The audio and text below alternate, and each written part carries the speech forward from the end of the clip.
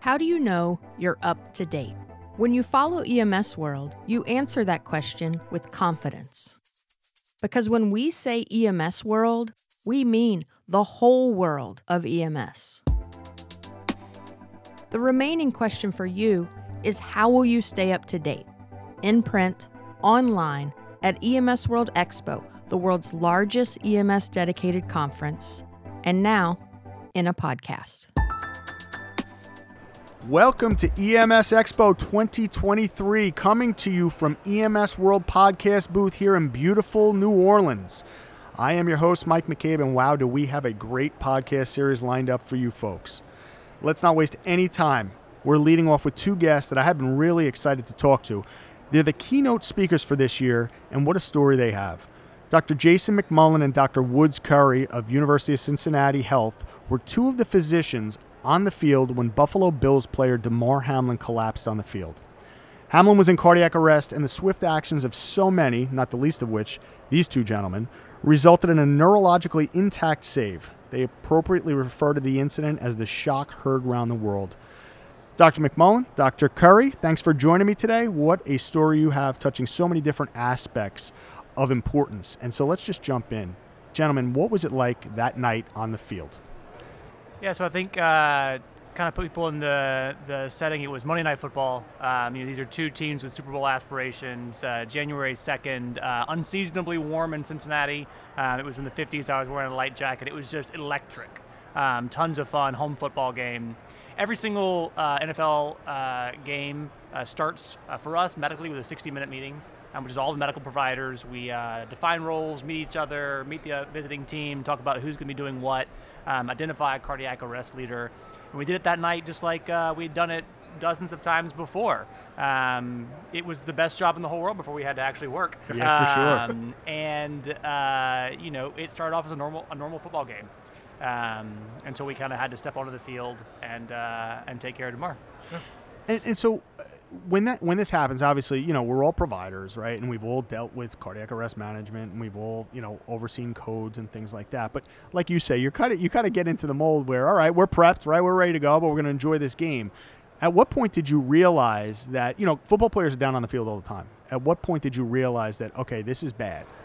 So like every play, all of us that are on the side, the play happens, we watch it, and then we kind of scan the field left to right, top to bottom, make sure everyone pops up. And if they don't pop up, then it gets our attention, and we watch the medical crews go out because it's someone's ACL or something like that. And both of us on either side, I was on the Bills sideline, Woods was on the Bengals sideline. Hit happened, we've all seen the tape. Hit happens, everyone pops up, including Damar, and we were like, all right, good, let's get ready for the next play. And then all of a sudden, things weren't fine, and down he was, and it was clear that something different was going on. So let me ask you this: so obviously you have like this 60-minute huddle, prior to the game. How many providers are involved in this? And then the other question is, does it get confusing when there's that many providers as to, who's doing what, right? I know I say you identify a cardiac arrest leader, but still there's a lot of people out there, and now you're in the height of this. So how does that work? Yeah, so I have to say that the NFL does a great job of making sure that we are ready for this very rare event. And so not only had we drilled this in person, in simulation with an outside consulting firm that comes in and puts us through scenarios, our whole team together, for the past several years. We've been through this emergency action plan multiple times, and the roles are clearly defined. Who will hand off to who in certain situations, who's going to get this thing together, that thing together, who's going to grab this piece of equipment, that piece of equipment. It's that well rehearsed. What was the driving force in getting this to this point? Because I can assume that it wasn't always like this. I would say that the league and the Players Association have worked together to really make the in game and the entire experience for the players incredibly safe. from the chief medical officer, Dr. Alan Sills, to Dr. Jim Ellis, who's their emergency preparedness coordinator. These are folks who have worked in the field for a very long time, and they worried about all these eventualities. I think the Eriksson event, the soccer player in Europe who went down, put a lot of ideas in people's heads, and really kind of pushed everyone to be a little bit better, and it couldn't have happened in a more timely fashion, right, to be ready for Damar. Then to answer kind of who was on the field, Woods kind of said during the talk, maybe one of the safest places to have a cardiac arrest is on the 50-yard line of an NFL game, because you're just dripping with providers that are all focused on one person. Each team has their own medical staff that has their wonderful athletic trainers that are really the workhorses of this, and then varying specialties of physicians, frequently an orthopedist and or a spine surgeon and a general medicine physician in different ways. The Bengal sidelines, one of our emergency medicine trained, sports medicine trained partners is one of the Bengals physicians, which is a nice value add. There are 3 neurotrauma consultants, the concussion docs, one on each sideline and one up in the booth. The 2 that were on the field that day were also emergency physician partners of Woods and I. And then we have he was the airway management physician. His job was to manage an airway, which had never been done on the field and only managed maybe once or twice ever in the history of the NFL. And I was at the time called the visiting team medical liaison. Now it's the emergency response physician, redefined after our role. My main job is to take care of the medical needs of the visiting team from the time they land to the time they take off. So someone gets sick and needs to go to the hospital, a coach forgets their blood pressure medicine, I'm there to help them in the system. But we're also supplemented by on-field paramedics and backup paramedics that are in the tunnel. And we have a respiratory therapist on either side to deliver oxygen primarily for the players. But where it really kind of came down is in twofold. One, Woods talks about the training. Brett Betts, our partner who's a Bengals physician, eloquently says, in the time of a crisis, you don't rise to the top of your training, you fall to the level of your practice. But because we trained on this, we just fell to where it was, and we just did our job. Another one of my wise mentors said, it's always good to know the first names of everybody before the disaster happens. So because we all work together on a regular basis, from the paramedics to the respiratory therapist to us, the amount of nonverbal communication that happened just made it very, very smooth. I think there's a lot of key takeaways there, not the least of which being that, yes, knowing people's names, knowing exactly who's on that team, prior to having to act is so important. And not just for this, but anything in emergency services, right? When we talk about disaster management and things like that, you don't want to be shaking somebody's hand at 2 a.m., right, at an explosion in a building, right? You want to know these folks prior to, and you also want to exercise plans. So having great EAPs is a wonderful thing, right? But we know that the best laid plans collect dust on a shelf unless you actually take them down and you practice them. And I think that, you saying like, this is a well-oiled machine is really encouraging to hear. Pivoting from this experience, what do we need to do better? Not just on the NFL level, because we know that that's not real life outside of the NFL. We don't have all of these providers that are well-versed in this. But what about the high schools? What about the colleges? What about public access defibrillation? What about these lay rescuers that we should be leaning heavily on? Talk to me a little bit about that. And then it came to fruition after this event. I think that EMS and pre-hospital providers have a lot of opportunity to work more closely with our athletic training colleagues. I mean, they are the intersection of sports medicine and pre-hospital medicine in a way that I think has not been well recognized in the past. They're responsible in most cases for kind of developing emergency action plans for their teams and their schools and their sports, and they are hungry to work with EMS providers to be involved and make sure the plans fit what we're planning to do, make sure we fit well into the plan, understand the plans. Sure. And so I think that one opportunity is to really kind of integrate EMS and athletic trainers together better to work as a more effective team going forward. And I hope we see a lot more of that. Obviously, there's tons of opportunity to teach bystander CPR and AED usage AEDs should be at the field of play always. They're no good locked up in a closet or a training room or an office somewhere.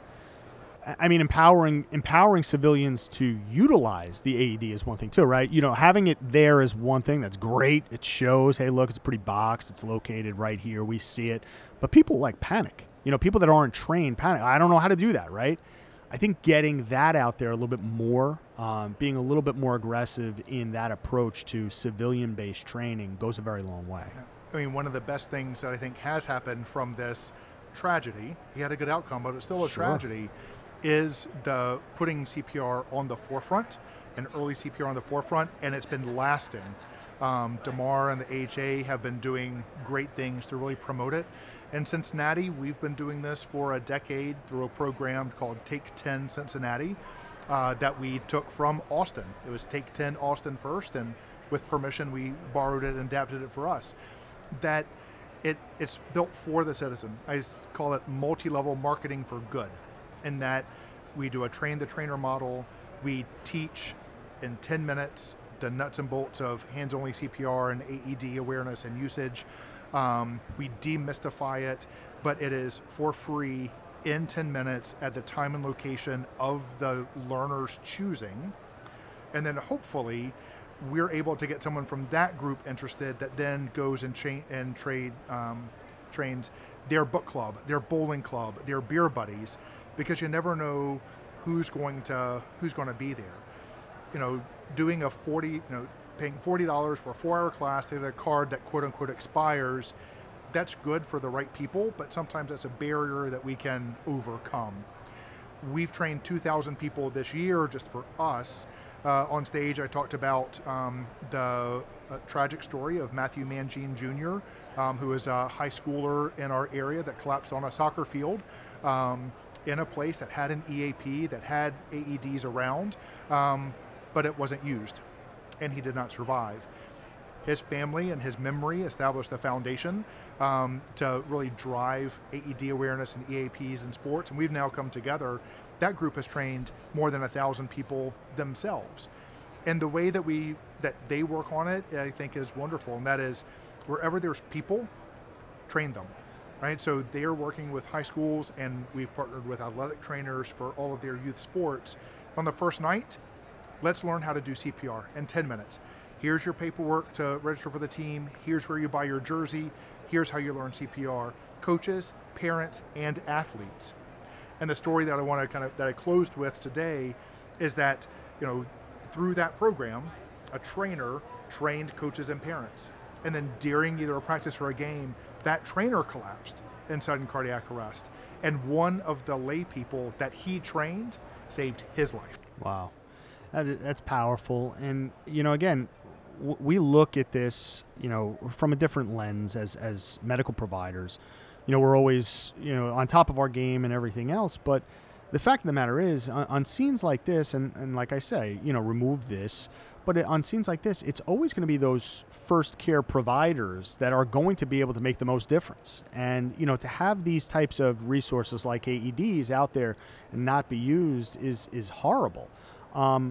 I know Damar has been a great surrogate for this. He's really driving this home, and I think that he's been such a good advocate after this. I'm curious, have you had interaction with him at all? Yeah, we had the opportunity to do an event with Damar not too long ago. He came into Cincinnati, first time back into Cincinnati since his cardiac arrest, and he worked with the AHA and did some teaching for bystander CPR, gave out a couple of AEDs to a couple of organizations, and we were able to spend a little bit of time chatting with him. That's so cool. Again, you look at these events, and a lot of times we just don't have positive outcomes, right? And so when we judge and when we look at our data on cardiac arrests and, what did they leave the hospital? You know what I mean? Were they neurologically intact? Well, he's playing this year. I mean, things like that are such an uplifting part of this. And I'm curious, just not to pivot too far back to where we were in the beginning, but what was that feeling as a Monday Night Football game, as, everybody's watching this? I mean, they cut out, right? They did what they did. They cut out. But everybody in that stadium is watching what's going on. What was that feeling for you as physicians that are part of that pit crew? Yeah, I mean, I think that, as I said in the talk today, I didn't get any sleep until he woke up. and I didn't get a good night's sleep until he was extubated. I mean, we're so lucky that Damar is such a strong person. I think that we owe him as much to his recovery as anything that we did, and I want to make that clear. It was a team approach, and he was the biggest part of the team. Wow. It's surreal, right? Because the act itself, right? A witness cardiac arrest with bystander CPR, shockable rhythm, needs airway management, post cardiac arrest management. We do that every day, and I never think twice about it. So it took something that is if you take it out of its trappings, very usual, right, and made it incredibly unusual. Yeah. And it still feels weird. I bet it does. You watch him come out this year onto the field.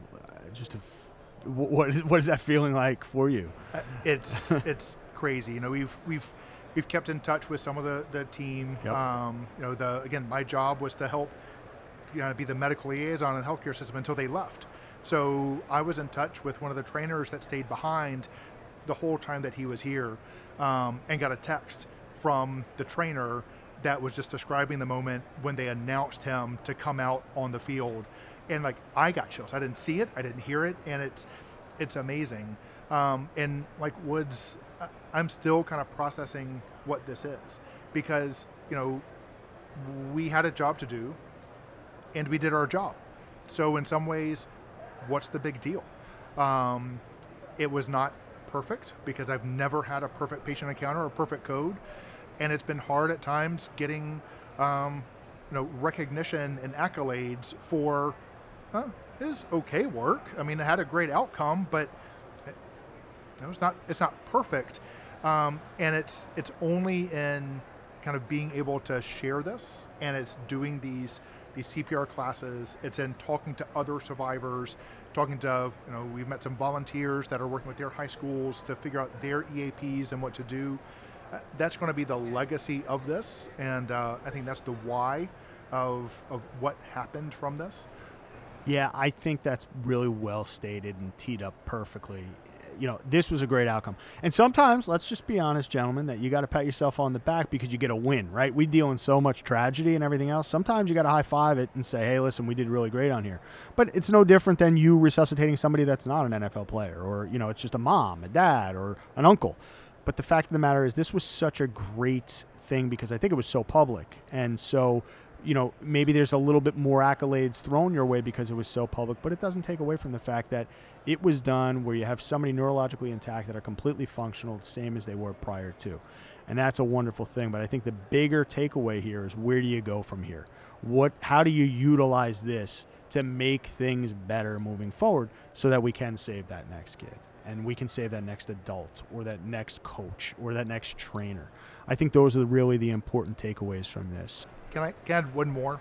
And I mentioned this kind of up on stage. It seems kind of weird because this was, by all accounts, everything went the way it's supposed to. This is a good outcome. Pat yourself on the back, whatever. But this should be a good, positive experience.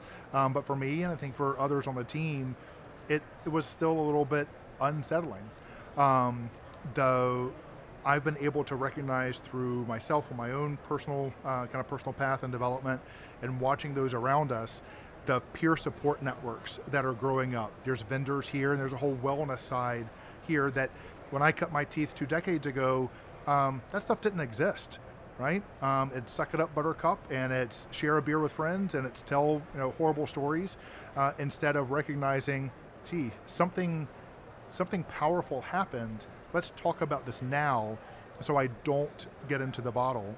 And the resources that are now out there for our colleagues, young and old, I sure hope that everyone listening takes advantage of it. And if you don't have it, start it in your community and find it, because it's not the big bad ones that cause problems alone, but sometimes it's the big good ones and the small average ones that just needs a peer there to support them through the process. So well said. Self-care in this industry is something that's started to actually take form. Like you said, there's people here, but we've been talking a lot about it over the last year and a half. It's really important, and self-recognition of not being okay and it being okay to not be okay is 100% something that we need to focus on. And like you said, I think you make a great point. Even things with positive outcomes, the body, the human psyche isn't always prepared to deal with those types of things. And I think that you pointing that out is really important and certainly something that everybody needs to take seriously. I really want to thank you guys for coming on. You guys were fantastic. Such a great story. But like I said, it has tentacles into so many different aspects. And, I want to thank you for taking the time to tell your story, not just to me, but also as a keynote here. Such incredible reviews and so many amazing things that have come back from it. It's interest. It's all interest to the people that weren't there, that didn't share it, because they know how big of a story it was. But thank you for sharing that with us today, with the listeners. Great. Thank you so much, Mike. All right, guys. Thank you. And thank you for listening to our first go here at EMS Expo 2023, coming to you live from the podcast booth here in beautiful New Orleans. We have so many more topics coming up, great speakers, so make sure you tune in. We'll be back at you real soon. I'm your host, Mike McCabe. Talk soon. This has been an episode of EMS World Podcast. You can find this audio and more like it on the podcast page of emsworld.com. You can also follow EMS World on Twitter, Facebook, and Instagram.